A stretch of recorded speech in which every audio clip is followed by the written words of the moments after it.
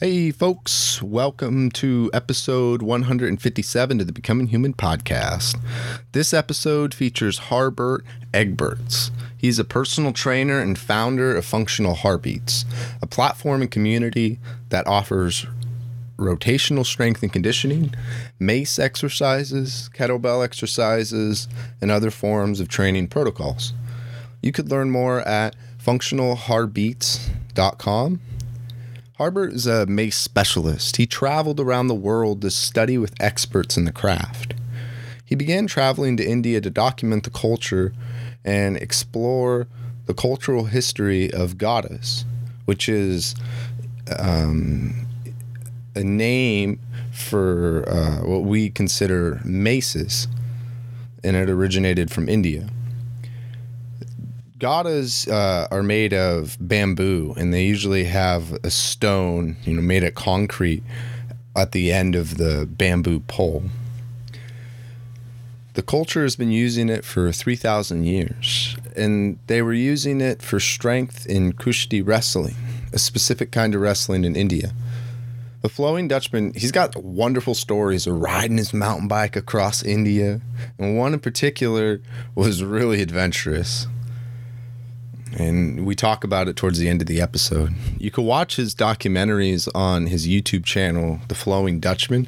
I'll leave a link to that in the show notes, and you can also check out one of the videos on my website, becominghumanpodcast.com.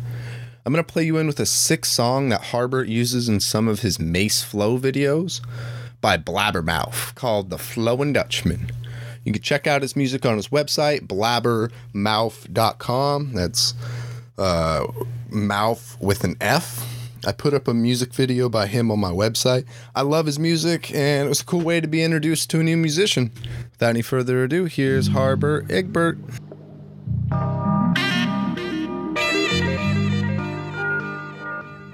Yeah, what? Ha, the Flowing Dutchman, yeah, the Flowing Dutchman. I'm Mr. Beverman, I be the Flowing Dutchman.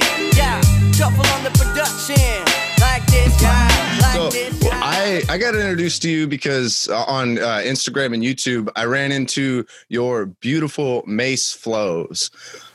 How long have you been swinging the mace for? It's got to be 4.5 to 5 years. Wow. I think it's, around 4.5 now, I think. What got you into swinging? YouTube. YouTube? Yeah, YouTube. I think I saw the first video was, it's got to be, I think, Rick Brown or Paul Taras-Wakowinski. Either one of those two. There's like these old videos out there they made. And I got into the club bell before that. So I also had a club bell already. The club bell? And I got the club bell. Yeah. You know, the short one. Oh, and really heavy, right? Like steel? Yes. Yeah. Yes. Steel club bell. So it's basically a short mace. Mm-hmm. So I got into that, bought a club bell that was way too heavy. So it was 15 kilograms. And but I was able to manage how to swing it. So it wasn't, I usually say go very low, but I managed to do some swinging with it, and I really got into it. So I followed some people that were swinging the club bell, and I got into the club bell because I was already interested in the functional side of it. So I called my company Functional Heartbeats back in the day to emphasize the fact that I wanted to incorporate more functional training exercises instead of the basic strength training exercises. So more core work, more dynamic, more full body exercises. So that got me into the club bell, which got me into the mace. And that was around the same time I started the group classes. So I incorporated the mace directly into the group classes. And people really liked it. So Was there somebody that you were modeling yourself after locally, or did you have like a mentor, or were you the person introducing that into your community? Yeah. Wow. No, it's still, there's still so relatively few people that actually know what it is and how to use it. So there was a time when I started, there was somebody, you know, in the UK, there was somebody the United States had a few more people. It was a little bigger in the United States already, but in Europe there was like one guy in Italy, one guy in the Netherlands, one guy in Germany. So the community was very small. It was very tight, all based around people trying to see what's possible with it and going for that.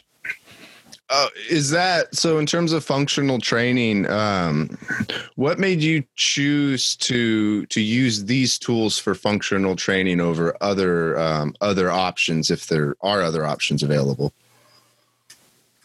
Well, yeah, I had the kettlebell, I had the rib trainer, I had the Bose ball, I had different plyometric training styles. Just if it was for me, I had to put everything in a bike cart, so I had to go outside. It didn't have to weigh too much, so there were a few limitations. But I wanted to be as diverse and playful as possible. So that kind of got me into the mace as well, because it's relatively light for, you know, if you go for kettlebells and you want to drive them on your bike cart, you have to do it with 8 kilogram kettlebells or something. And otherwise the bike cart will. It will break down for sure. And with the maces, it's that you're putting the weight at the like long end of a lever, right? Or you're putting the weight at the long end of a pole, and that's just making it more challenging to be able to move the weight. And there's different physics involved, right? Yes, exactly. So the weights are relatively small. Like most people start with a 10 pounder. When I got here, most of the weight is actually not in the handle. So the handle is hollow. So the weight is all the way in the back. And the way that works is that you have to manipulate your technique to make sure that the weight moves from side to side. If you're trying to hold it at the end of the handle with the head away, so the globe away from you, it's almost impossible to hold. So it becomes from 4 kilogram, it becomes 40 kilogram. So like from 10 pounds, it becomes 40 or 50 pounds. If you're trying to hold it there, so you got to make use of that leverage. And once you start to get used to the making it swing, getting better at the pendulum, you'll start to become closer to the fact that it's only 4 kilogram or 10 pounds. Mm-hmm. So the more you learn that, the more you feel, and the lighter you make it, basically. Mm-hmm. Makes sense. So you're using that weight leverage to swing it around the body. Mm-hmm. And with the goal of being smooth, I suppose. Yeah, it's all about smoothness. No, of course not. So where it comes from, you know, there's a lot happening. You're actually holding it in your hands. So, for example, a kettlebell, you're also holding in your hands, but most of the things that you do with the kettlebell start from the bottom up, and this starts from the top. So that means your whole body has to be grounded and centered before you even attempt to swing it. Otherwise, your hips will go away because of the weight that's bouncing around the body. So you have to stabilize the whole body. So the core has to work. You know, you have to get your stabilizers on point and on target to be able to swing something around your body like that. Mm-hmm. And then it's so interesting because I never realized, coming from like a sedentary background in my youth, that there was so much to learn about the body.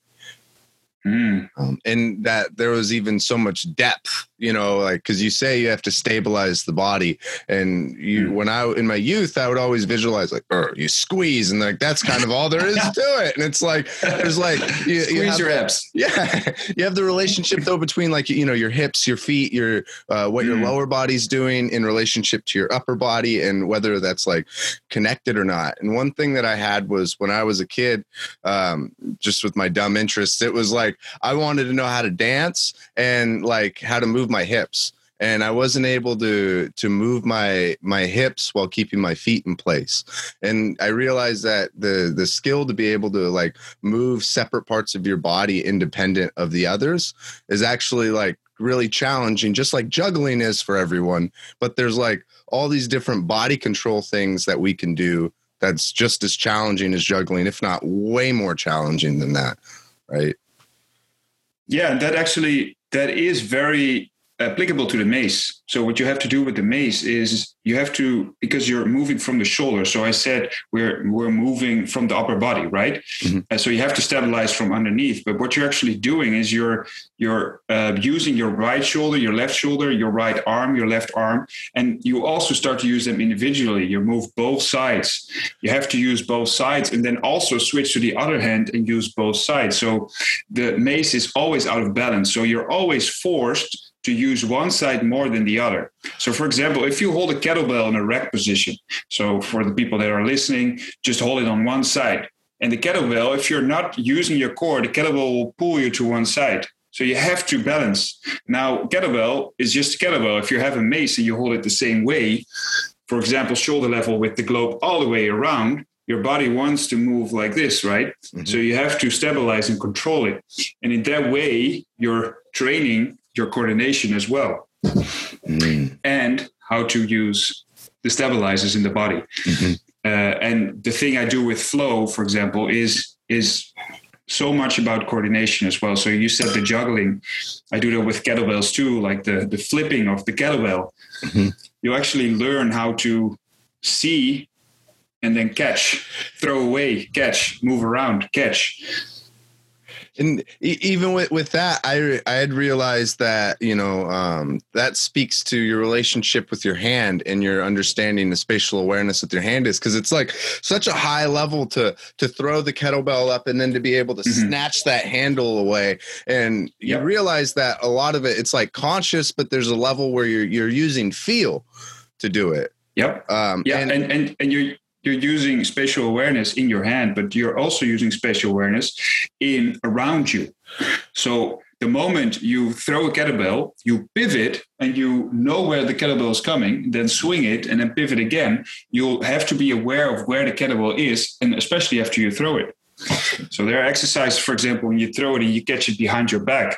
That is like the upper limit. Yeah, that is like the upper limit of that. You actually have to be aware of where you're catching it, where the handle is, where the kettlebell is, where your hand is, and then it's also moving from right to left. Sounds very complicated.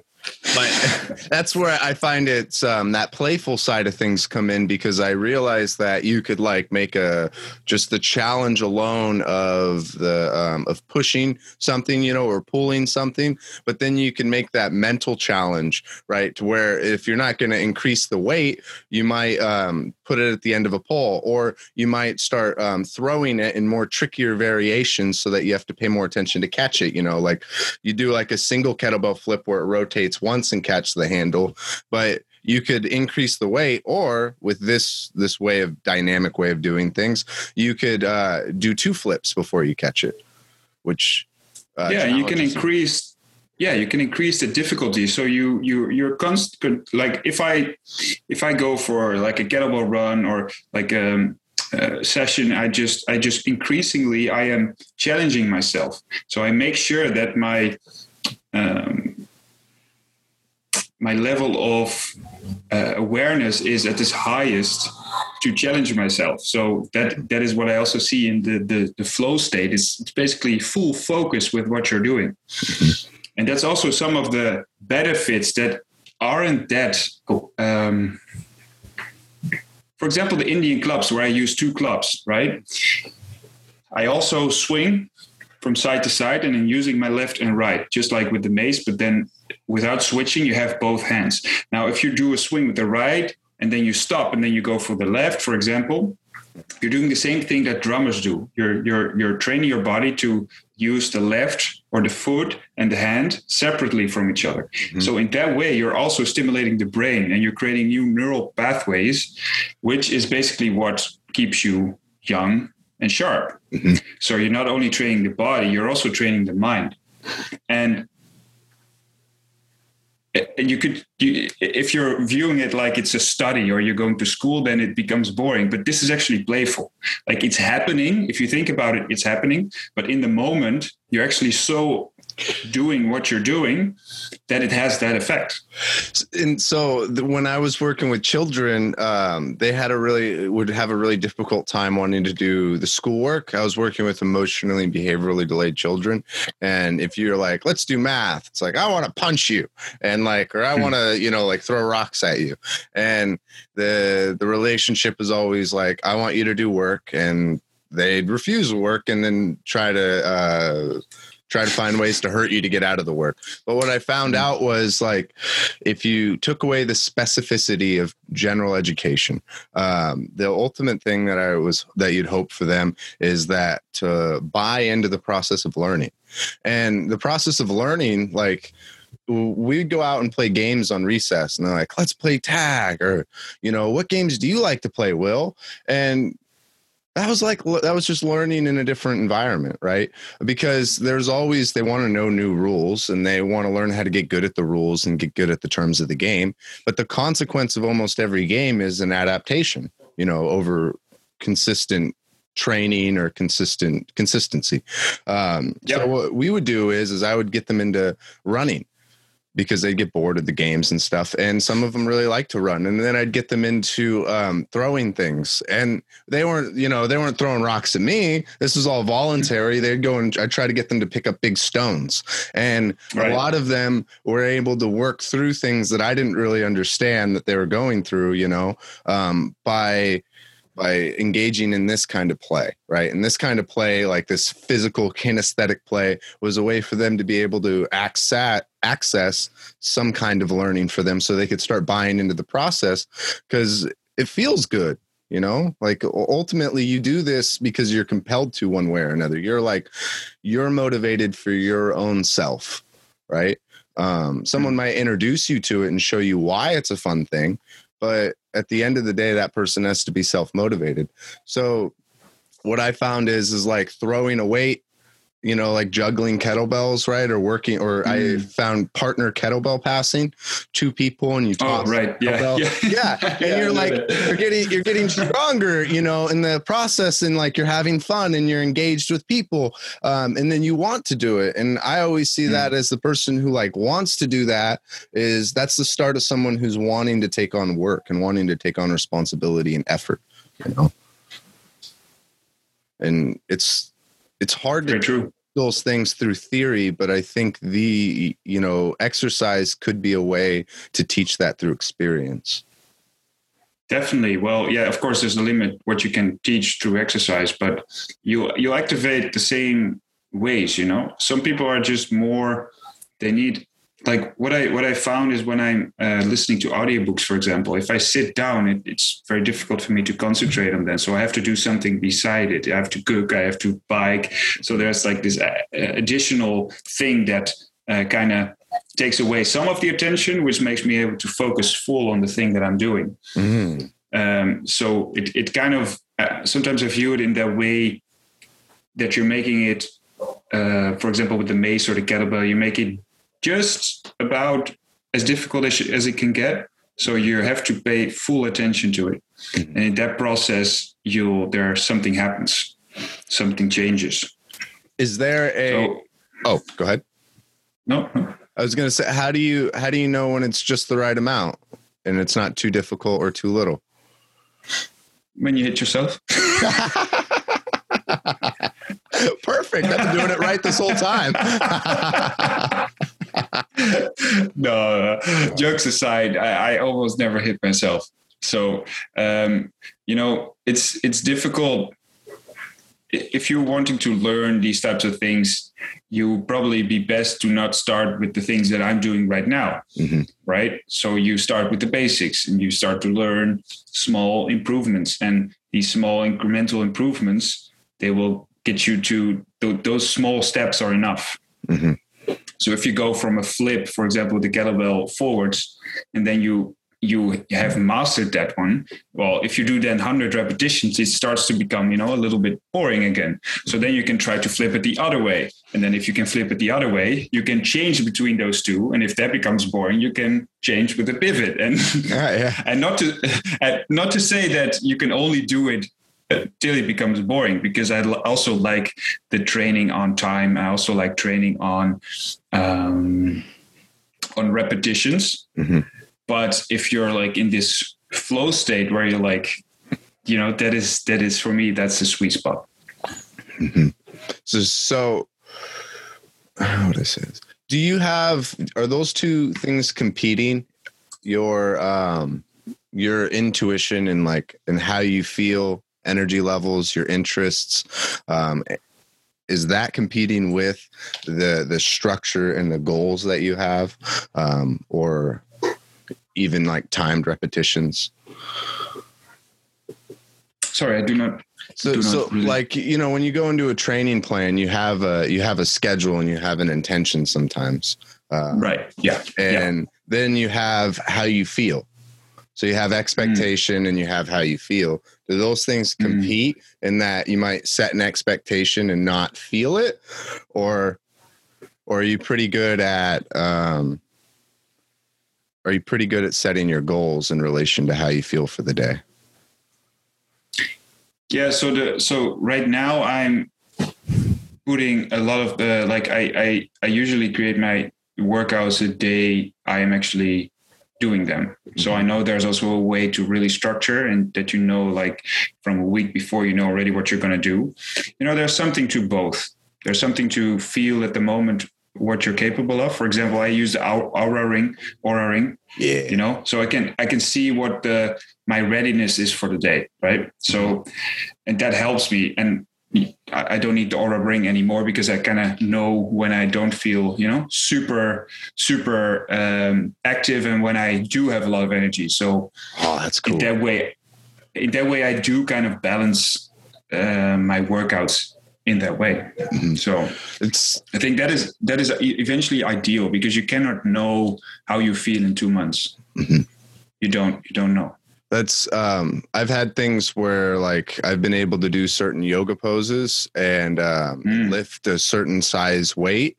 And then I've been able to do that for a while, and I felt like I'm progressing. And then all of a sudden I have a day where maybe my sleep wasn't so good or whatever, and I'm not able to do those things, but I have to lower my expectation and train for the sake of training, even though I'm not like feeling strong or feeling like I've achieved my goals, because sometimes I can't do a handstand again for a whole week because like it doesn't come as easy to me. And then there's that whole mental battle of expectation and self-worth. But I have to realize that it's not to achieve the thing. It's just here to enjoy, to move my body. And that's the part that feels good. Yeah. So we don't always feel like working out, right? Even I. But sometimes, it shifts when you start. I sometimes I do not plan when I go to work out. And then sometimes I just start to do some mobility out of nowhere. And then I'm listening to a podcast and then I start to swing. And then before I know, I'm like, okay, I'm into working out right now.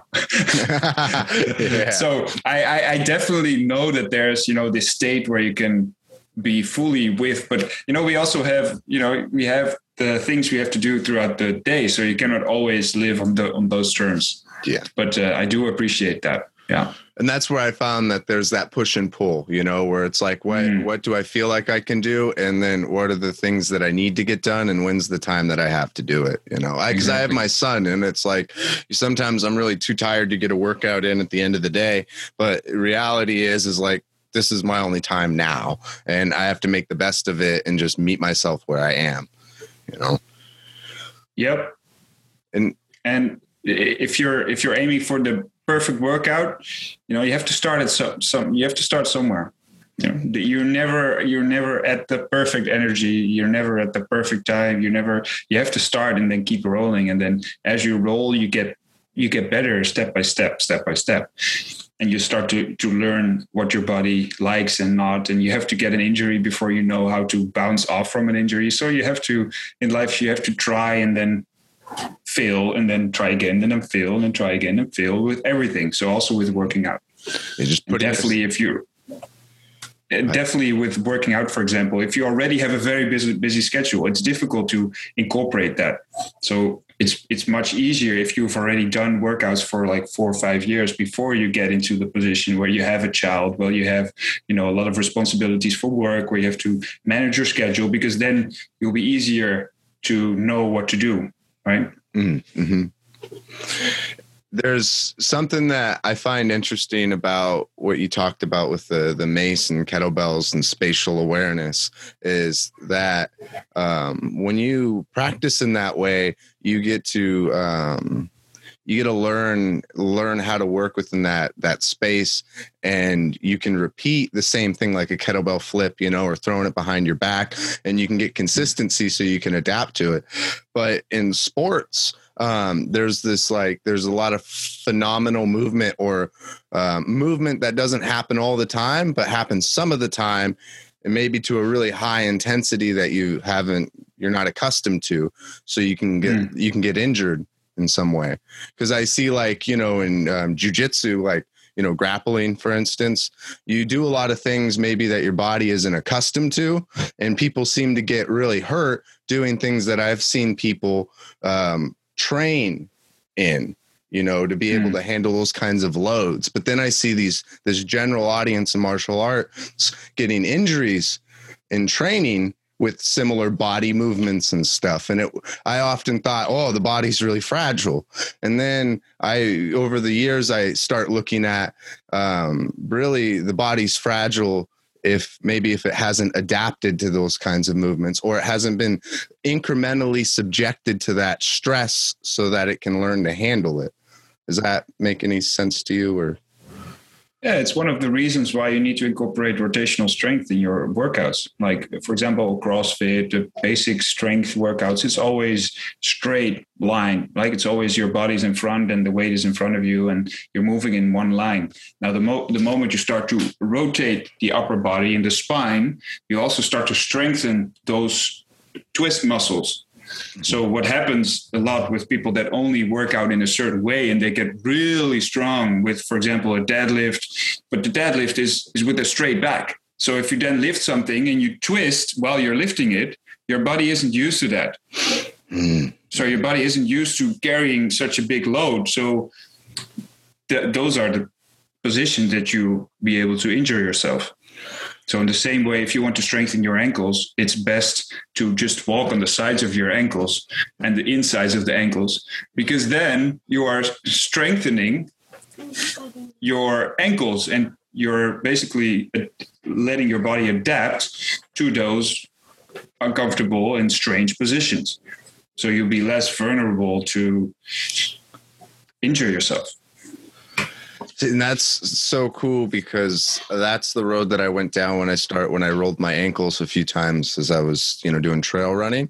And I started to get into a lot of research and, physical therapy and stuff like that. And I came to that conclusion where, I could put my body in these places where there's vulnerability and weakness, and I can incrementally strengthen them by subjecting them to consistent, stress. If I roll my ankles and it's rolling to the outside, I could start doing some training to where I start, adding weight and in training and strength on the outside of my ankles, and then on the inside of my ankles. And it became like running almost became a reason to study my body, and not because I had like a PE teacher telling me this is what I needed to do. I was very curious and getting to know myself. And it's interesting because you could do that by yourself in a lot of ways, in the sense that, it's your body, and through training and putting it through these relative extremes, you can get to know what you're capable of and watch yourself improve over time, or not, and learn why. But that's the beauty of movement, right? It is. It's a beautiful thing. We all have, everybody's now listening, you're listening through the ears, but we all have a body. So we are all able to do what we are able to do. We can all move. We all have feet. We all have fingers. We all have toes. So it works the same way. So we can all have this experience where you go deeper and explore about where your weaknesses are, where you have strengths, where you can work on those points. And it's it's time consuming for somebody who doesn't has a habit of doing it. Mm-hmm. Like for me, it's very, very normal. Like for me, it's very normal to start rotating my neck if I feel something is tightened up, but that's only because I've untightened it. Yeah. Right? If you have a tight neck, you don't feel it because you have a tight neck. Otherwise, if you would feel all the time that you had a tight neck, everybody would do mobility exercises. But your body is works in the way that it opens. It closes the paths. No, I'm saying this incorrectly.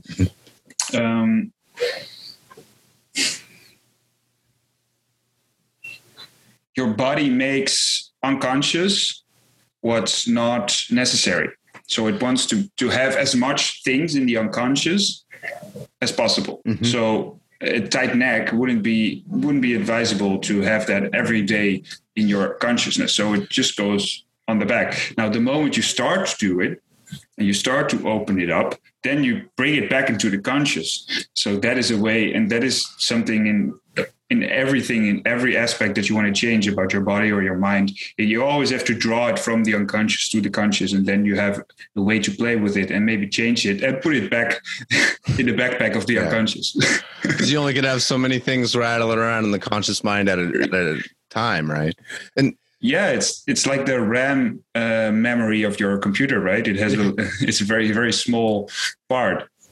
And the funny thing is everyone can do an experiment now, which is like, it's your nose. Your nose is always in your field of view. Yeah. You can't see your nose because your conscious mind completely blocks it out because it's irrelevant information. And that's that was something that tripped me out when I was a kid so much, but you're right. That's indicative of something at a grander scale. And even breathing, there's so many things like breathing and then the physical is a big part of them. There's people breathing out of their mouths instead of their nose, breathing at different rates. And then to take it from the physical body, there's the whole emotional component to all of those things as well. And in terms of like another example of this that goes beyond exercise is somebody who has some kind of phobia, and generally what's used is exposure therapy. And I would argue exposure therapy is the psychological process of exercise, but embodied in the mind. Because if you're afraid of water, exposure therapy will incrementally introduce you to water so that you're not, have a phobia of water over time. And they do the same thing. You're afraid of elevators, they show you pictures of elevators. And then over time, you look at the pictures of elevators and they become desensitized to them, and they incrementally expose them to elevators until one day they ride in an elevator. And then people have individually, they have their own process. Some people would take longer than others to get over their fear of elevators, but the process though is generally the same. And you find it with exercise as well, where, even some people have injuries, barring surgery, I think, of course, and they can experience and work through their injuries to learn more about their body. And there's a lot of theory, but the reality is experiencing it seems to be the most important thing. Well, theory is based on experience, right? Yeah. But school, though, I would say that like through physical education, like at least in the United States, most of that was taught theoretically. And sure. But it got there theoretically before, the theory didn't just came out of nothing, it's based upon something. But what you're doing though is, and like other people who have like physical recreation, I would say, and is doing physical education for adults, you guys are teaching through experience, because that's what people are paying for. And that's why people are coming there, is to have an experience. And that's what I'm saying is that experience is really important. And so is theory. But at least in my country, it's really heavy handed in theory and getting really light on experience. at least as in youth and children and how we teach them and stuff. I mean, a lot of adults, like you're playing with your students, you know, and a lot of adults don't like when my son and I do things, like sometimes we're beginners together. And like, you know, I'm swinging the mace because I want to swing the mace, and he's swinging the mace because he wants to swing the mace. Not because like I'm some guy who instructs him and tells him all this theory and, I don't swing maces. Do you know what I mean by that? Yeah. That's cool, man. That you're learning your son how to swing mace. Yeah, it's been fun. They love he likes Fortnite, and so does his friends. So they're always like, we're swinging pickaxes, and I'm like, yeah, we're swinging pickaxes. Right. Yeah, it's so cool. Good. Yeah, it's fun because it's actually really hard to teach my son self-worth because I could do the thing where I explain it away through theory. But when he is able to pick up like a 7-pound mace, and he's able to just hold it horizontally in both of his hands, that's pretty, easy. But then if he holds it at the very end of the handle with the ball, at the top, and he's balancing the ball over his hand, the minute he can get to 10 seconds with that, he feels very good about himself. And he has a moment of self-worth and self-satisfaction that he's always good enough, and he's always, a great person to be around in that sense. Like I love him. But when you do that, you have this moment of like, however you feel about yourself. I don't know if I could like give that to someone. I would if I could. Well, we're all designed to evolve, right? Mm-hmm. So if we're not evolving, we're basically dying. So, children, they what they do is they incrementally learn, and they do that like without you teaching it. So if you set up a challenge too big, they probably won't make it. Yeah. But they need a little challenge, because then they feel that they have actually learned something and accomplished something, which makes them better at the next thing. And we are still the same. Like we're still doing that. And when it's through play, I think it's a really beautiful thing, Yeah, exactly. Yeah. And you can get serious things done through play though, right? Yep. Having fun, having sweaty fun. Yeah. Because that's the maces seemed interesting to me, because from a person who looks at like lifting, the heaviest weight that you could imagine, right? Like you go to your 80%, and what that looks like when you're giving it your full effort doesn't necessarily look the same as when you're like giving your full effort swinging clubs or swinging a mace or flowing with a kettlebell, if you're not doing super heavy kettle. But it's hard, and you could be putting that effort, but from the outside point of view, it doesn't look the same thing. And some people might even scoff at that because it doesn't feel the same. But then I'd argue that you're working up here, and that has as much value as your physical body.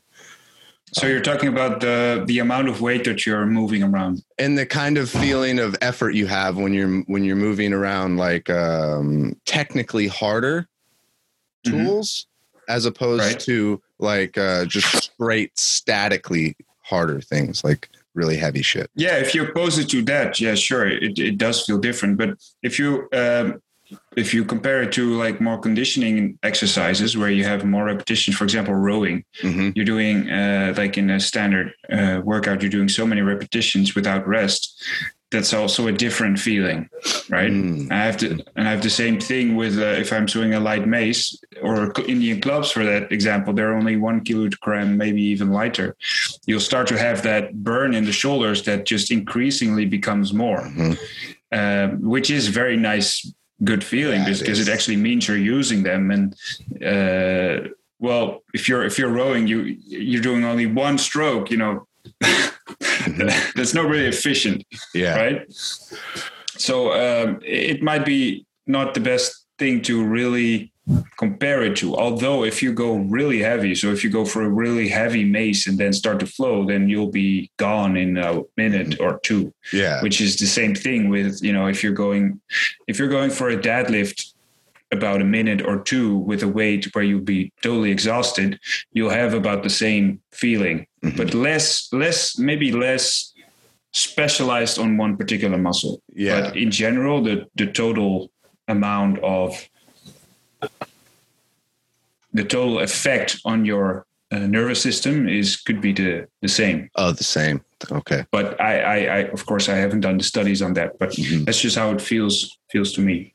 Yeah. There's I just noticed there's different kinds of exercises that make me feel certain ways, like lifting really heavy with low reps, lifting not as heavy, high reps, and even yoga, doing things that are like a fast intensity for a short amount of time, or lower intensity for a longer amount of time. Even running is the same way for me as well, because I can go and run, but there's like some very distinct kinds of running experiences I can have, and it's the same thing with lifting weights. I feel like I said, lifting heavy for a short amount of times, running really fast for a short amount of time, etc. Do you feel the same way in that you get to know different parts of yourself through doing higher or lower intensity exercises? I wouldn't say if I get to know myself in a different way through it, but I definitely need my heavy workout, heavy deadlifts, heavy squat, and just like, just letting out that energy. And I have the same thing if I go with a very heavy mace or a very heavy kettlebell. There comes this energy up that is very, something needs to go out of my system, and it just goes out. Yeah, like a loud roar. Yeah. I totally embody that. And sometimes I just pick up a light mace and I just put on a nice song and just, and just be creative and start to feel, and those are different. It's a different thing. It's not the one is better than the other. It's just, it's a different way of moving the body. That's what is that when you move the body, you get, it's not just a different way of moving your body, but moving your body in that way, you are, you're engaging with this particular part of yourself. Cause you say with one, it's like this, like big, loud, energy, like this scream, right? This big roar. Whereas the other one is like this really relaxed kind of flow. And I imagine that the more that you do that, the more you're familiar with how you feel, how you think, and your energy levels, Yeah. And like where we started as well, there's not just, there's more ways than just to look at it as if it were building muscle, building conditioning, right? There's also the balance aspect. There's the awareness aspect. There's the coordination aspect. There's the core aspect, the stabilization aspect, all these things work, and the neural, the amount that your head is involved with it. So those things work very differently if you go, for example, for a flow. Then you just increase the other parts of it. While if you're lifting very heavy weights, most of the coordination and balance and out of balanceness, it's not an actual word, that is already put into place because you're doing that same movement. That makes sense. So you're not challenging yourself on those aspects. If you're going for a PR in your deadlift, you're not challenging your hand-eye coordination because you're definitely not going to hold it differently, right? Yeah. because otherwise you won't be able to lift it. So it's just a different approach, different way of looking, at movement. But I'd say one is not superior to the other. It's just, it's different. And some people, I feel I need both. And maybe everybody needs both, but some people really need a lot of energy out, so they really always need to grunt, you know. Yeah, and maybe that will change when they get older as well. It could also be a part of of your hormones, like, or the phase in your life. Those things are those fluctuate. And that's what's beautiful to me, is that there's this way to express yourself and to practice based on, you know, who you are. So there's a little bit of self-exploration to be had. And, you know, you get to act different parts of yourself out, and you have the freedom to choose between these things. I've had that, my own experience in exercise, because I was that, where it's like, I'm going to do as hard as I can, and in the movements that I know really well. And I didn't realize that there was like the whole, you know, in yoga and maces, and there was ways to exercise with going into flow. And that is not someone who is not like lazy or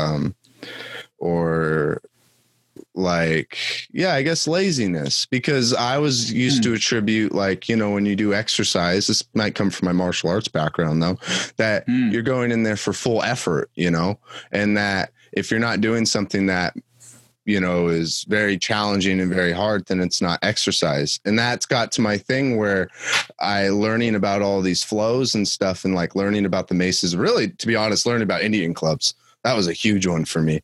And I realized that there was way more to exercise than that, and that I'm buying into this not because I want to get strong. It's like, I want to be in my body, you know, and I want to play, and I want to play on the days that I might feel a little more tired. And I found out that when I do play in the flow, that you're right, it engages parts of myself that I wasn't really aware of. And perhaps I was using in like jujitsu or, you know, in lifting, but I wasn't deeply familiar with. And like, I even found when I would do like martial arts, I was always really awkward with my movements.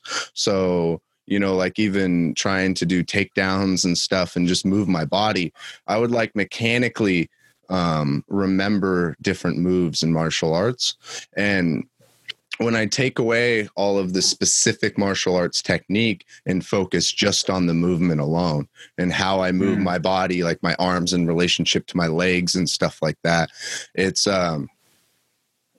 that's all that I focus on with, you know, with the maces and with the Indian clubs. And I feel like that makes it really simple so that I can focus on my quality of movement, which carries over into my sports, you know. And I never got that off of my like lift as heavy as I can, 80% max, because of what you said. Like everything had to be, I couldn't focus on the quality of my movement because I was trying to lift the heaviest weight. So rather than lifting the heaviest weight, I didn't say you have to not focus on the quality of the movement. Yeah, I said that you're solely focusing on the strength or conditioning part of it.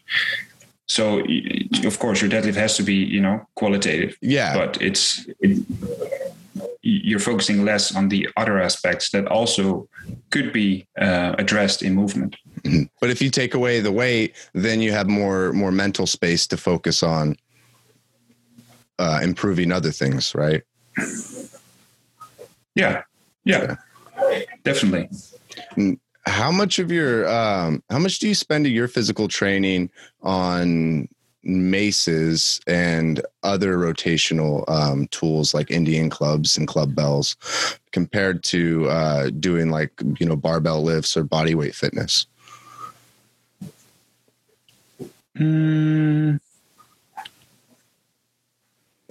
I'd say it's about it really depends. It depends. It does. But I think it's more, I'm picking up clubs and maces more than I pick up barbells or doing like regular workouts. But I train quite a bit. So I've been doing that even before I was getting into the maces and kettlebells. I was already strength training, and I've made it part of my habit to work out every day. So I've been working out every day for like, I don't know, 8 years now. And sometimes I do take breaks, but not more than 1 or 2 days. I think I've never actually, maybe 3 days is the max. So I'm very consistent in that. And I've also had some elbow issues on my right side, which, so I have to be careful. And there was a point where I was only doing grip stuff. I liked the grip part so much that I was doing like even some specific climbing stuff where you have to hold for pull-ups on those climbing. Yeah. Yes. Yeah. And I was combining that with club bells, with kettlebells, with maces, and that's just too much. So I had to let go of, I had to find ways to train, but not use my grip all the time. Mm-hmm. So that is definitely part of balancing. Like I feel with the intention that the way I train, that it wouldn't be very good for me to train every day hard with the mace right now, because I would just, and I think that is, no, I wouldn't say that. But there are many, if you push too much without having the recovery side on it, like without using mobility for your forearms and making sure you're not getting tighter and tighter, it's difficult to maintain such a heavy training load without getting injured. And that's something that I keep brushing up against, because like I value longevity personally.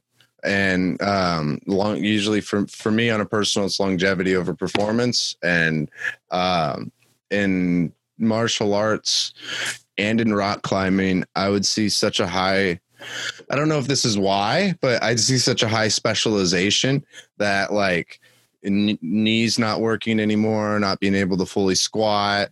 I have a friend in rock climbing. He can't like fully extend his arm out all the way, but he's a really good rock climber. And, oftentimes it's like, yeah, I should have done this training, or yeah, I was going to do yoga, or yeah, I was going to do PT or whatever. And that's what I'm terrified of in some fashion. Maybe not terrified is the right word. I didn't want that quality of life. And I wanted to learn about a different way to go about fitness and then recreation, where for longevity, but also I thought that something was off in that our bodies didn't seem like, we're not that fragile, man. Like, I don't get like, or at least I hope not. And I see people who do the same things, but maybe with a different process without all of the injury. And it's not to say that they don't get injured over their career. It's just their quality of life and their ability to, longevity is really high. And so the more you push your workout, the more you have to push your recovery. So for me, I prioritize sleep. I prioritize my diet. I prioritize meditation. I prioritize movement, and I prioritize recovery as well. So those aspects, need to be in place and in balance. So the more you work out and the heavier you lift, the more you have to work on the other side as well. And that balance is pretty difficult. Has there been anything that has been very impacting to you that's helped you model that balance?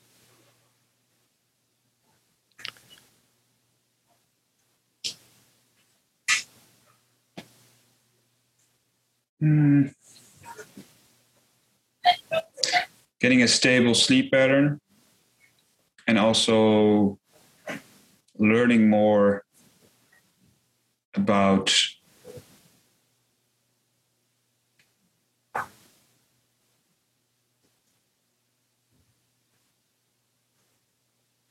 do we say this? I'm quite of a monkey mind, so that gets me at night sometimes. It used to get me a lot, so I've quieted that. I've learned some ways to become a little bit more soft and to have a little bit more time for myself. No, a little bit more ease. Mm-hmm.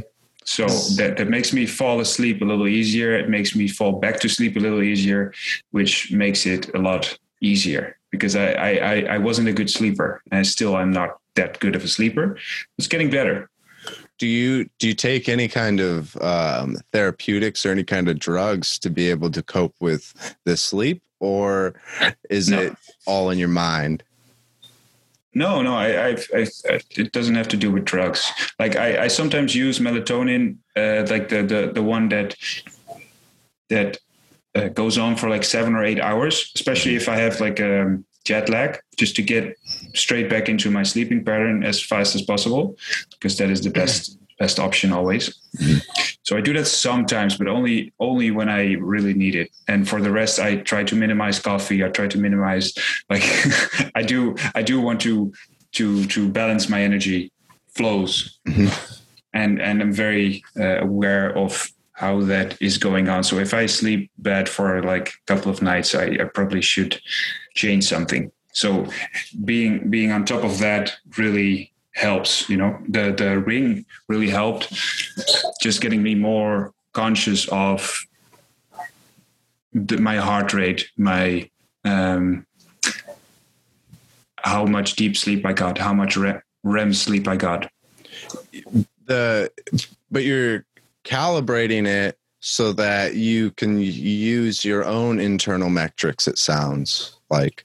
Because you said that, you're getting to the point now to where you're able to intuit or like, know within yourself whether you have the good quality of sleep or not. And I think that's a beautiful thing, by the way, because the thing that sometimes you might see is people externalizing how they feel into data. And then instead of looking within and trying to translate how they feel, right, they might look outside at the data to infer how they feel.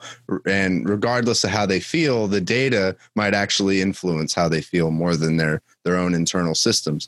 But I think that that's not a bad thing about technology, because I think that's what you do with Maces, because you take a student and like, I don't know how to do this. And you're like, you do all these very specific forms and flows. Mm-hmm. And then when they achieve some level of understanding and awareness way down the line, then they can start looking at the flows and stuff that answer their weaknesses and their curiosity and all that other crap.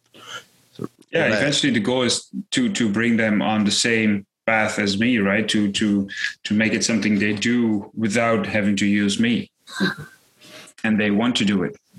In your technology, I would argue, like, yeah, could be. There's if somebody buys a Mason and tries it for itself just by looking at videos,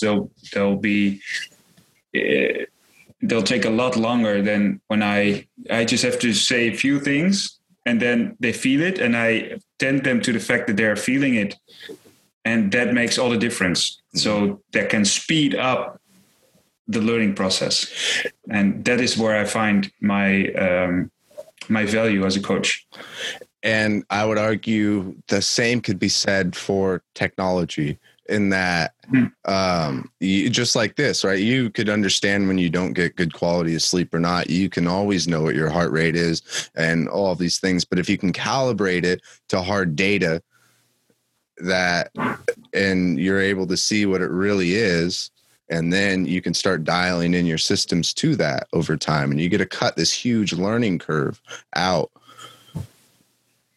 But yeah, there's always this tendency with technology to fall into the pattern of only using and usurping the technology. You have to stay in contact with your body, and it's just like having a relationship. It's a mirror, right? It reflects something, and the fact that it reflects something doesn't make you change it. It gives you an opportunity to change something, to make the reflection different. If that makes sense. Isn't that what exercise is too, though? Is a mirror? Yeah. In your physical body? Could be, yeah. And, you can change it through what? Incremental training? And some things you can't. Yeah.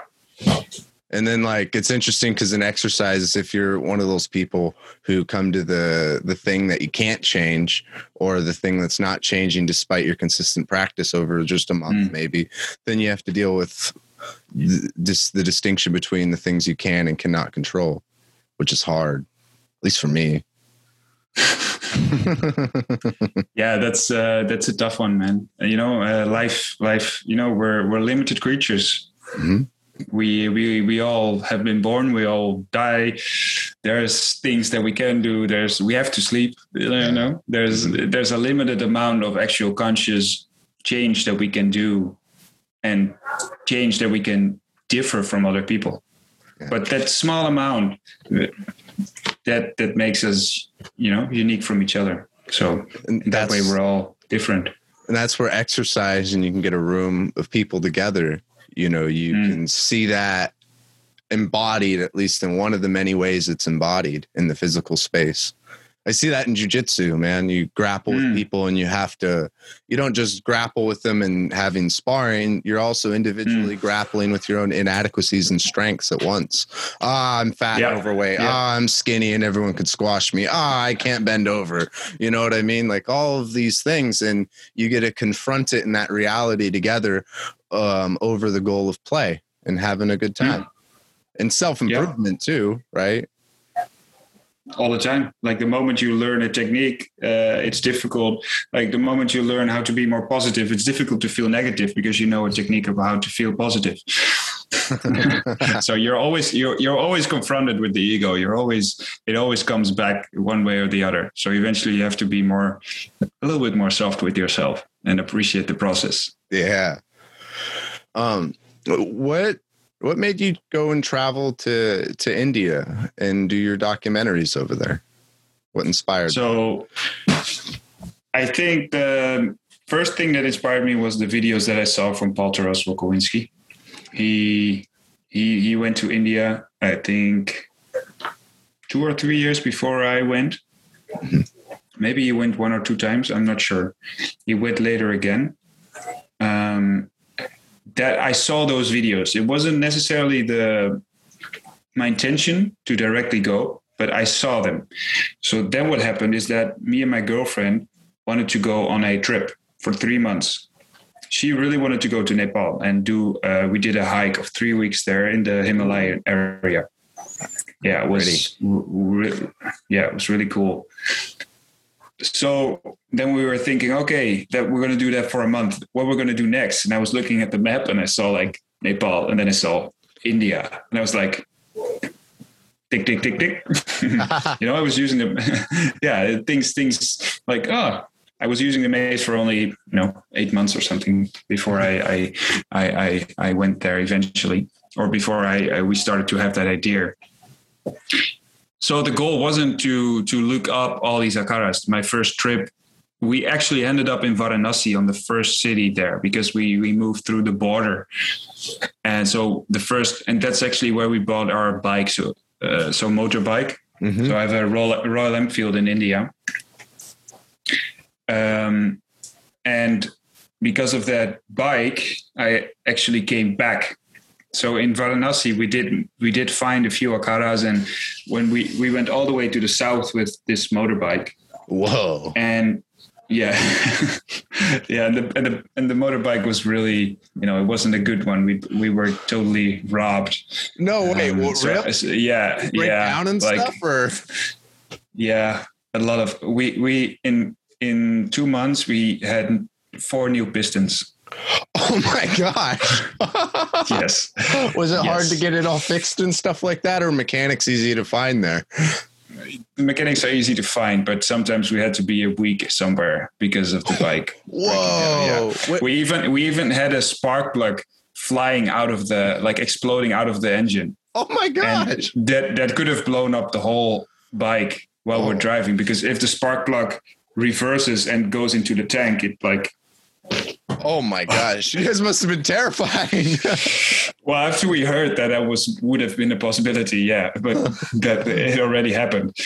So that was after they changed one of the heads with a head from another bike because they said, "Oh, this one is good," and we'll just change it. And they put on a different one, and then there was like making this sound, like this air sound, like. We said, "What is that?" "Oh, that's a small, a thread issue, but it's not a problem. Just go." You'll be fine. You'll be fine. Yeah. So that is basically that's a whole nother story about the bike. Wow. But eventually the process of selling it was a little bit too difficult, and it would have taken us a lot of time because we invested a lot of like time and money into that bike already. So I was like, it's almost a shame to sell it now. It's got all the history. So that's when I decided, okay, I'll come back, next year. And people seem to like some of my posts on Instagram too. So I had this vision then that I probably come back sometime. And then I came back the second year and decided to take on the documenting a little bit more serious, but I was still kind of clueless if I look back to it. And that eventually got me to make a few documentaries on the Akharas. And then eventually someone from Kushti Kedawana, they messaged me 2 days before I left India. "Hey, we're in Delhi. You want to meet up? We saw your documentary." And they're like a pretty big platform in YouTube and Instagram. So I was like, I'll be in Delhi tomorrow because I have to fly the day after. Mm-hmm. So that's when we made that documentary. And that one actually went viral on YouTube. So that actually changed my perspective. That's changed my perspective because I came there to show Western people what the history was of the maize, but then a video of mine went viral in India. So the Indians liked the video, and that was kind of an effect that I didn't you didn't expect. I didn't expect, and I wasn't gearing towards that at all. So that because I was on Instagram and just wanted to show, people like, hey, this is where the maize comes from. And look at this. And here's I bring my Western maize with me and I show them to Indian people and look how much fun this is. And then for Western culture, it's like, people are rediscovering it. Right. And India is the place to where it was born. Right. Well, yeah, the where it exactly is born, it's like, from what I know now, it's born in the time where Asia was a lot larger than it is right now. So when Persia and India were like one country. Mm-hmm. So some people say, yeah, it came from Persia into India, was introduced in India. And other people say, no, it was one country. It was one region before it even when it got introduced. So it's somewhere around the region of Iran and India where all these things happen. And the same thing where the martial arts were happening. So all the Shaolin stuff, it all comes from those areas. And a lot of the movements we do now, that are very modern, very, very futuristic. They have their roots in these old traditions. And that's really cool to discover. And there's so much to discover in India. And so you're coming into like as a culture from the outside of India.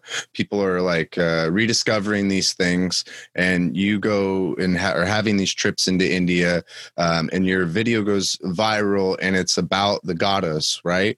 The one that one was actually not about the Gadas. That one was about a drink, and a Badam Ragda. It was it's a power drink that wrestlers. So the Gada is used by wrestlers in India. So I went to the Kushti world. So I did some wrestling as well, and I looked up the Gadas, which were the Gadas were always, sometimes they were present at the Akharas where they also wrestled. And some of the Akharas in Varanasi only do swinging style motions, but it used to be that there were always wrestling exercises that people did. And now it also has become a little bit of a sport where actually people go very heavy in weight. Whereas in the wrestling Akharas, most of the times you'll find a light one, and people use that just as a way to do after the practice or as a way to warm up. So the video that went viral was with wrestlers, but we actually made a power drink. So it wasn't even about the gadas and stuff. Oh, yeah. that's wild. Yeah, it's wild. Yeah. And that got me, motivated to come back again. Yeah. Wow. What kind of drink was it? It's like almond milk. So they have been traditionally making almond milk where you have to like break the almonds and then put some more ingredients into it and then eventually squeeze out the juice from the almonds. It's quite an intensive strength process. I didn't know that. Is that like a traditional thing that they've been doing for a long time, or is that more of a yeah. Sweet. So now when people are like, "Oh, these modern people drinking fake milk," and I'm gonna be like, "Listen, culturally, this is how it's been done." It's also from India, There are a lot of things there's a lot of things that come from India. A lot of things. And with the akara, the whole Ayurvedic like health system, that's also like very unique. And a lot of our medical things that we have right now are also, well, I wouldn't say they're also, there's a lot based on it, but there's definitely a lot of wisdom there that has been used and also has, there are many things, many wise things that were originated in India. Whoa. Was there anything that you recommend people to read or to watch to learn about that?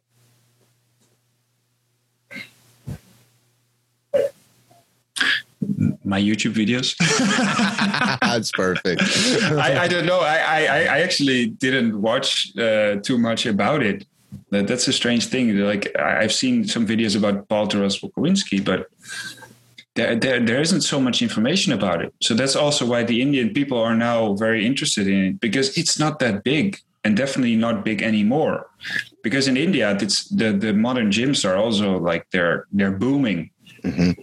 So you'll find a lot of like very tight gyms with a lot of weight, a lot of like equipment, a lot of weights and a very static movements. And so a lot of these Indian people that actually view my videos right now, they are like, whoa, I didn't know this about my culture. No way. Yeah. It's a dying art. It's on the brink of extinction right now because nobody's funding them. Young people are losing interest and old people get older. And people don't get too old in India. So things deteriorate if you don't put any effort into it. And the ones that are still there, even the people that, the gym trainers, they have a full-time job because nobody's paying to train there. Nobody's paying the trainer. So these people, they train there every morning or they train people every morning. And then they go to their full-time job working 12 hours. And then the next morning they are there again. Yeah, it's a different thing. That's wild. Yeah. And so there's a complete modern, like globally, like modern gym atmosphere that's been on the rise in India. And then there's the I wouldn't say all is modern. Like it's still pretty old. Like it's most of it looks like our gyms look, in the 1990s maybe. Mm-hmm. So and I wouldn't say that is all gyms. I know in Mumbai and Delhi there's a lot of high tech gyms. They are there, but there's still a lot of, at least I have seen a lot of cheaper, more raw gyms. Mm-hmm. And most of them don't know about most of them. I wouldn't say that. That is, like, some people also say that that the videos remind them of their childhood because they have learned it when they were young, but now have totally forgotten it. Oh. It's like a pop culture, more or less, right? Like the popular culture is changed to this to this other. It's like we were going to Boy Scouts when we were younger. Mm-hmm. Maybe I didn't go, but and now that is becoming less popular. Maybe it could be. It's just something that I think of right now, but it could be a little bit of the same thing that it was. Normal for Indian people, at least for the boys, to go to these akharas when they were young to learn about physical adaptation about their body. Mm-hmm. I get the concern about that here sometime within our own culture, because I find that you're what I was talking about with this kind of what I was talking about with the physical education is like, I feel like there's some things that are lost within not necessarily our culture, but with who I am as a person and like what my like life is from the big perspective. Because it's oftentimes it's growing up like we got to work. And we got to take, you got to take care of your responsibilities for your family, put a roof over your head, eat some food, get a good job, and that's it. And like in this like modern industrialized, culture, and there was things that I felt like I was numbing myself with different drugs and sensations, but I found different ways in my life to have practices to fulfill those sides without needing to take drugs or consume things to feel sensation. I can go out and practice these, physical, creative, and spiritual things. And they fulfill me in a way that when I talk to my mom, she discovers those things, but still doesn't understand. She's like, why would you run 50 miles? Why would you go and climb? That's weird. We go to like a trampoline park. I don't know if you guys have those, like, you pay for an hour and there's a big warehouse and they have trampolines everywhere. There must be some here, but I've never seen it. So kids love to go there. It's like the best thing ever, but you go there and 80% of the adults are sitting down, drinking like some soda, eating some food, hanging out, waiting for the kids to be done. Maybe they go there for a party. My friend and I, we love to do martial arts. We love to play and stuff.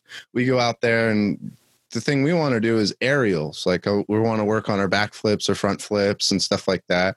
But you know what all the kids do? They cling around us and they want to do it too. And they're like, how do you do backflips? How do you do twists and all these other things? And they're very, very engaged. And I see that there's this thing when I was a kid, my mom would do adult things and I would play. And now as an adult, I play, with and without kids. But play is a big part of my life. And I feel like I'm rediscovering that as a person in my own community and culture. And I'm rediscovering the value of that too, to my own self, because it gives me meaning and purpose. Yeah. It's easy to forget once you grow up, because then responsibility and duty becomes more important. So play goes out the window for a second. But it's good to you can stay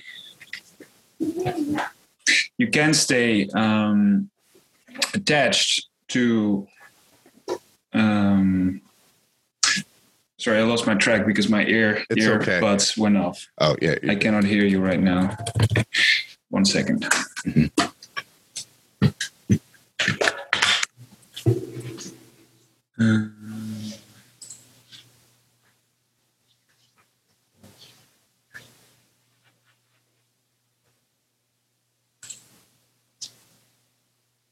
Let's see. Can I hear you right now? Hey, buddy. Yeah. Sweet. Right. Sorry about that. You're fine. And microphone system. Okay. So where was I? Rediscovering play and responsibility. Yeah. So what happens is that the moment you grow up, you become older, you kind of lose the sense of play, right? It becomes more important to develop the intellect, to think about things, to learn things and to apply things. And those things become very important. But there's always this, it's still there in us to play. It's still there, but it has to be, you have to be given the idea from someone. Otherwise you will not pick it up again, because it's easy to forget. It's really easy to forget. And that's why I think what you're doing is really beautiful, man. Thanks. And a few closing questions just about the akras. So what is an akara? It's actually akhara. Akara? Yeah, it's very difficult. That is. Akhara. Akara. Not really an R, it's not really a D, it's in between-ish. Akhara. Akara. Something with the tongue. Akhara. Akara. Yeah. Yeah, that's better. Yeah, that's better. What's your question about the akaras? What are the akaras? Like, what are they? Just a gym or? No. They are a way to. It's all religious. So it's like a temple where they train for wrestling. Mm-hmm. So there's always Lord Hanuman is the Lord of Strength. So you always see Hanuman in the akhara. And then you have to say prayer. You have to put off your shoes when you enter. And then there's a sand pit where the people wrestle. And there are the materials where they train to become stronger for wrestling around that. What kind of materials do they generally use for training? The Joris, they have like these stones where they do push-ups on. So they do dance, they do baitaks, so squats and push-ups. It's kind of like a burpee, where the burpee is based upon. Like they are doing that move where they move inside and then press out. Yeah. Very quick conditioning move where they use the press as well. And then they have the kada and they have nal, which is a thing you have to press stone. You have to press from behind and up. Then there's the garnal, which it's like a big stone ring around your neck where you can just walk with, which is a great neck strengthener. Oh, it is? It strengthens, it actually... Yeah, it's pulling your head down, so you have to pull your head up. Yeah, that's cool. I was wondering about that because I just didn't know if it like put all the weight on your shoulders, but for your neck, it's sitting like this, so it's pulling your head down, and you have to. That's crazy. It's like a front squat, but then the front squat is pulling you not only your body forward, your upper body, it's also pulling your head forward. That's what I wondered, because in jiu-jitsu, people always talk about the compressed discs and stuff like that and getting like snapped down. And I just wondered, because I'd always hear, oh, it's just bad for you, and the whole fragility thing, you know, and we can't, I'm not saying we couldn't get injured. I was just always curious, well, you know, how do people historically train to work on their neck, you know, because now we have these really crazy, like this gadget where it has like the gyro or you put it on your head and attach it to the door or whatever, and then you can move your head around. And I'm like, how did they repeat that? How would they have done that? But that seems cool. I want to get one of those. Yeah, I want to get one of those here as well, but it's very, you know, they're very heavy and you have to put them somewhere. So ideally I would in the future, I would have a gym where I can just put all the equipment there, you know, but all the stones and the sand and it would be very cool. But yeah, those are that's so interesting. They have been doing that for thousands of years to get stronger for wrestling.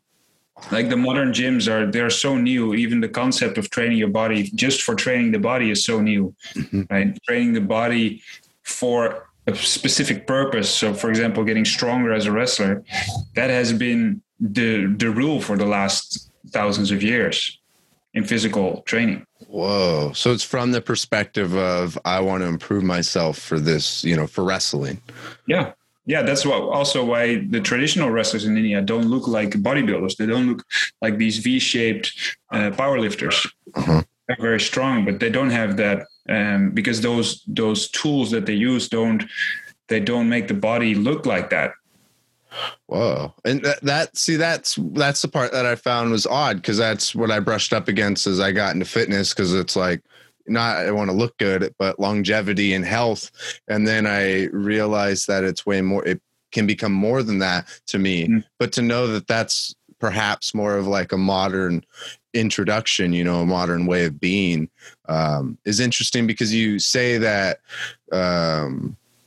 culturally, or at least within youth, people are really moving towards that way, with like the interest in like improving yourself to improve yourself. Because if they're building gyms in India, like the new ones, you know, or like the ones that look like our gyms in the 90s, there's an interest there. And I see that in this country, in like the United States, is that more people are getting into like bodybuilding and fitness and stuff.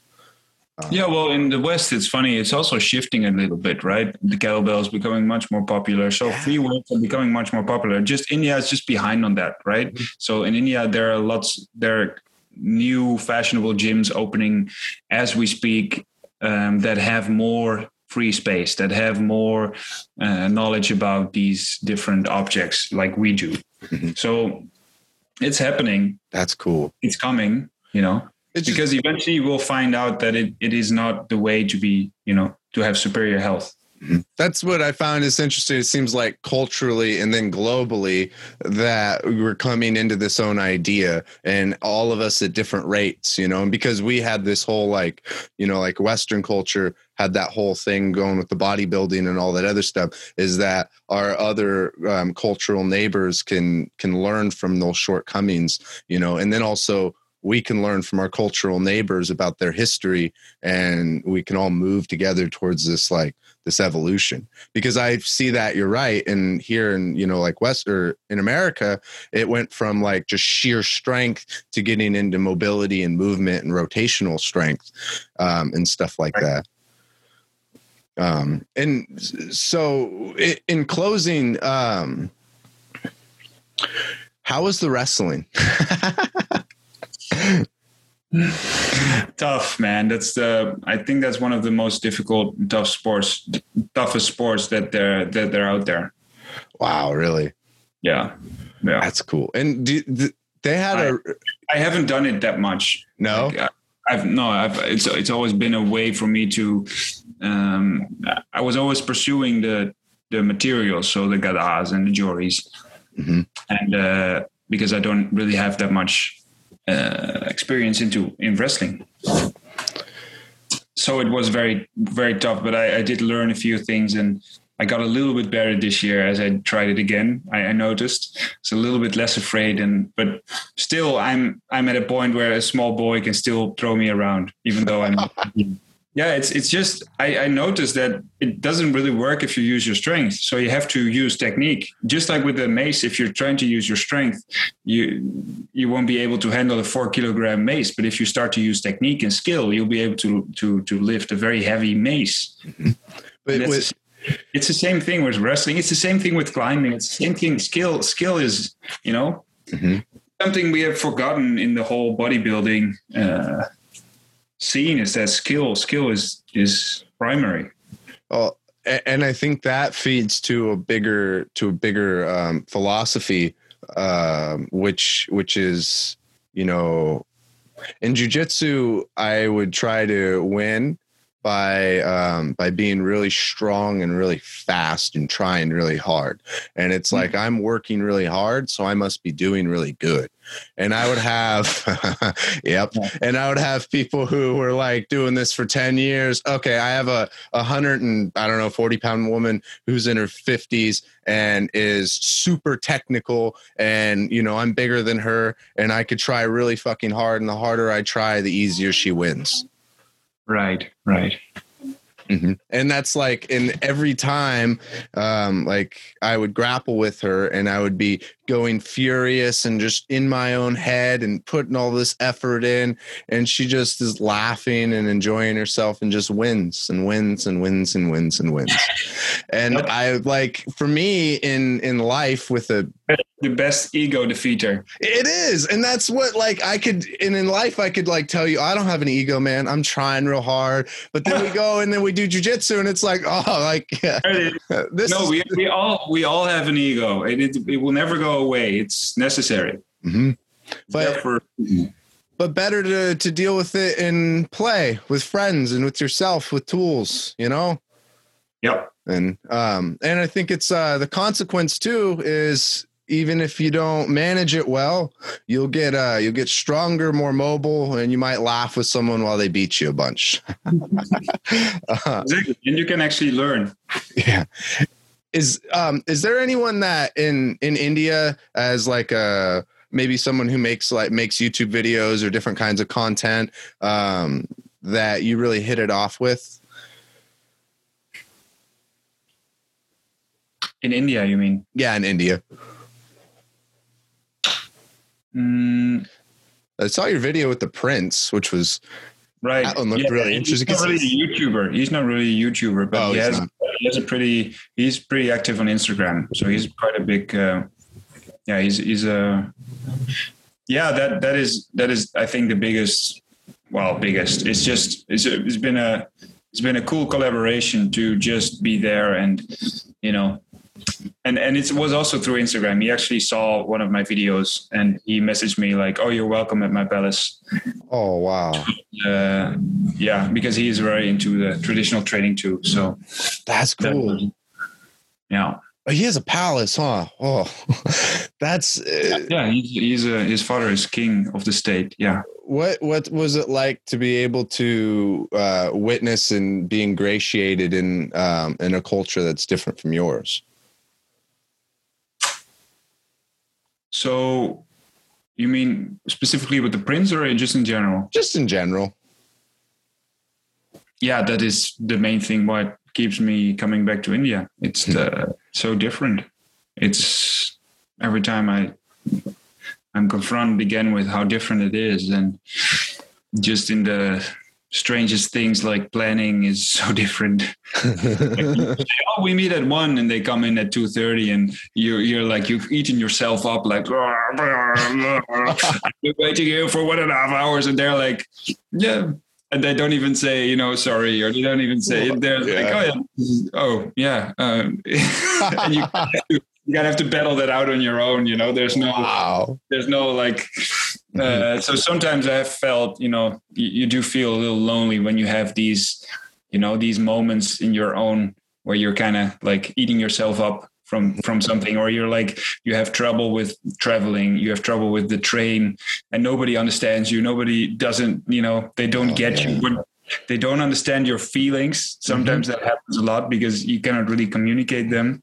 Yeah. So then you kind of feel like, I feel alone right now. Yeah, so that happens, you know. It's quite tough traveling through India, especially on a bike. But it's been amazing. Yeah, the ups go very, very beyond any lows that I've gotten. And the whole process is, of course, the thing that shapes you. And I think the most I got out of the negative stuff as well, like the bike stories you could say it's a disaster, but it's, you know, it helped me a lot, you know. It helped me go through the difficult things that would be much more catastrophic if they would happen here. Yeah. So in that sense, you learn a lot about life. That's interesting. Did you get to have did you get to spend some one-on-one time with people over there? And like in conversation and in community. Yeah. I've got a few good friends there that I visited every time. So. Oh, really? You've been able to develop friendships so that you can return? Oh, yeah. It feels like I have a few places that I'm actually feeling home there. Oh, wow. I can just go there and. That must feel really special to you. That must feel really special to you. Yeah, it is. That's very thankful. And then, okay, one last one, I promise. When you are there and you are feeling those, like, you know, alone or uncomfortable or like longing for home, maybe, is there anything that you do to help cope or to cheer yourself up?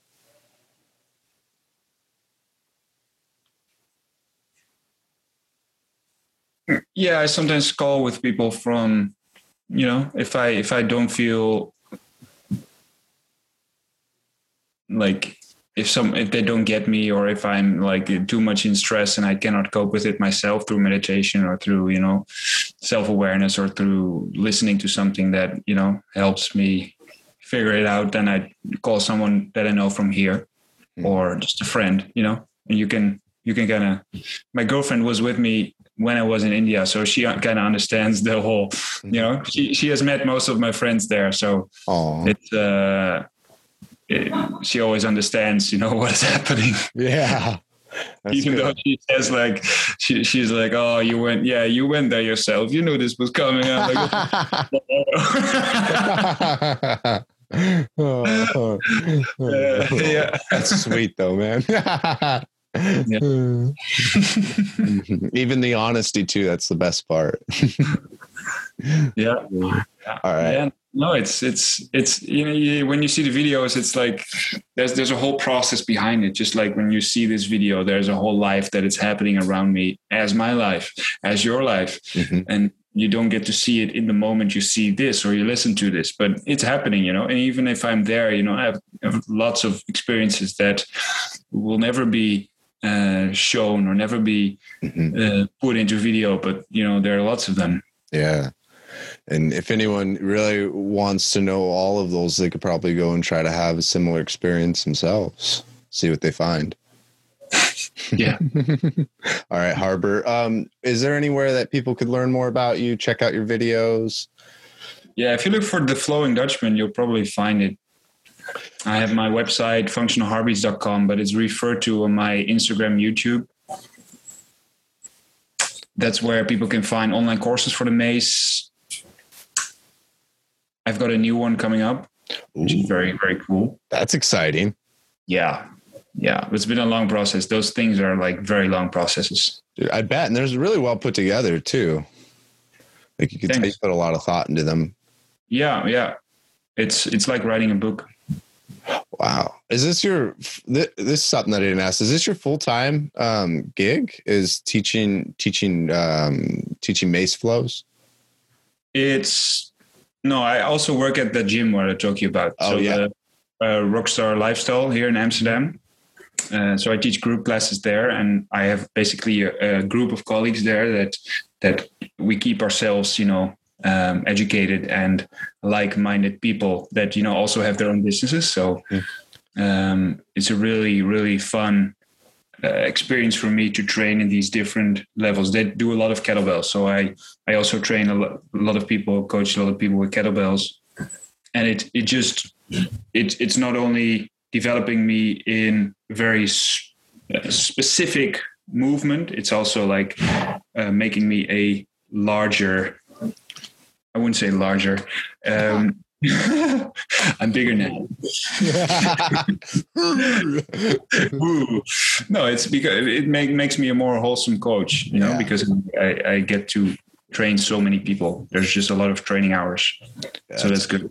That's beautiful. And it's beautiful that you get to, focus on training as your professional career. Cause I could tell, man, you really love it, and it's genuinely you. And that's a beautiful thing. And I'll be sure to leave all the links to your videos and stuff in the show notes, and I'll even put up a video from your YouTube on the website. And cool, thanks for taking the time, Harbor. You got it, man. Yeah, I can't wait to take one of your online classes. Thanks, buddy. Let's do it, Will. Yeah. Woo! Thank you guys for listening to this episode of the podcast. Maces have been wonderful for me as someone who sits, on a computer for a long period of time. Getting to put my arms up above my head and behind my back and twist them all around. It helps counteract all the other stuff I do in my daily life. And it's fun. As a kid who would just sit there and spin the broom around in my hands, thinking I was doing something from like Star Wars, I get to reconnect with that playful side.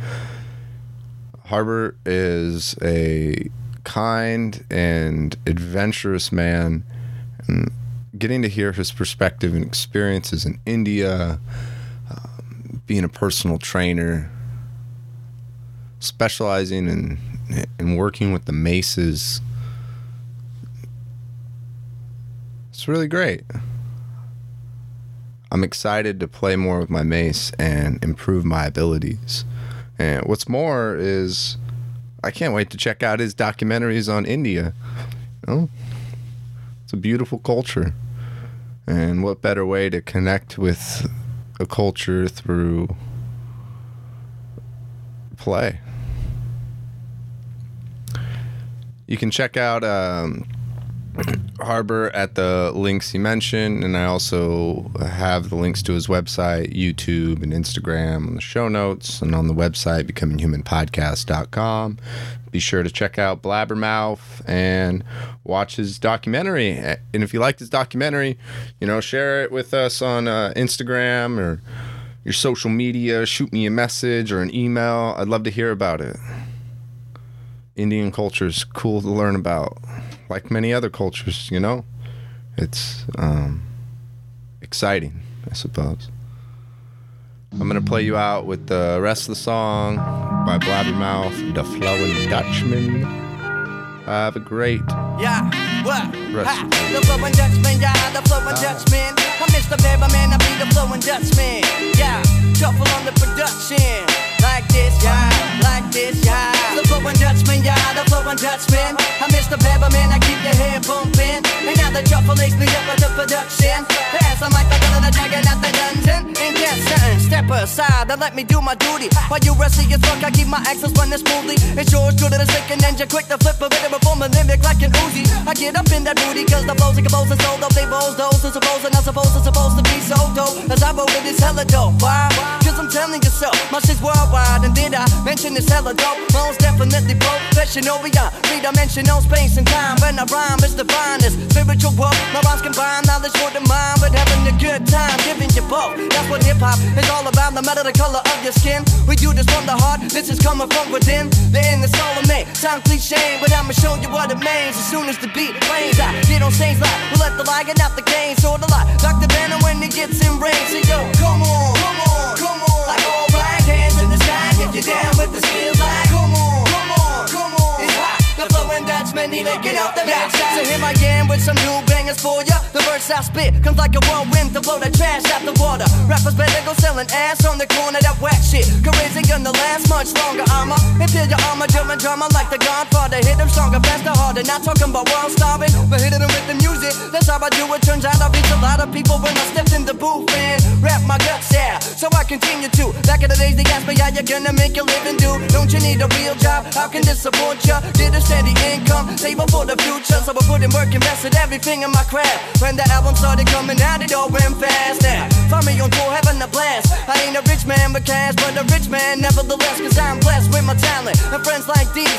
Much love to my girl, we together for 10 years. Much love to all the people who lend me the edge. They give me the mood, the vision to keep going when the struggle was real. Kept going, I did, here we are, never faded. I'ma take this rap shit as far as I can take it, yeah. The Flowing Dutchman, the Flowing Dutchman. I'm Mr. Beverman, I keep your hair bumping. And now the shuffle lays me up with the production.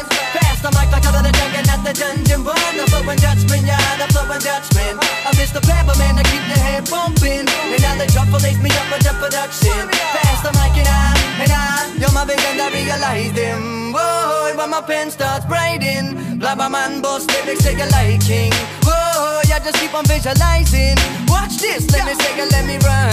That vibes the hype, them be live. Them I do what I do when I know many try. But failed on the spot, my man, them can't stop. Listen up, what happens is the cream of the crop. Crews get mashed up, washed up your career. Yeah, already see you is the nicest in here. When some boy claims attention, they say that the dragon at the dungeon. Hey, I say, yo, come on, come on, come on. Like all right, hands in the sky if you're down with the skills. Like come on, come on, come on. It's hot, the Flowing Dutchman, he licking off the mad shots. The Flowing Dutchman, the Flowing Dutchman. I'm Mr. Beverman, I keep your hair bumping. And now the shuffle lays me up with the production. Fast, I'm like out of the dragon at the dungeon. But the Flowing Dutchman, the Flowing Dutchman. I'm Mr. Beverman, I keep your hair bumping. And now the shuffle lays me up with the production. Fast, I'm like out of the dragon at the dungeon.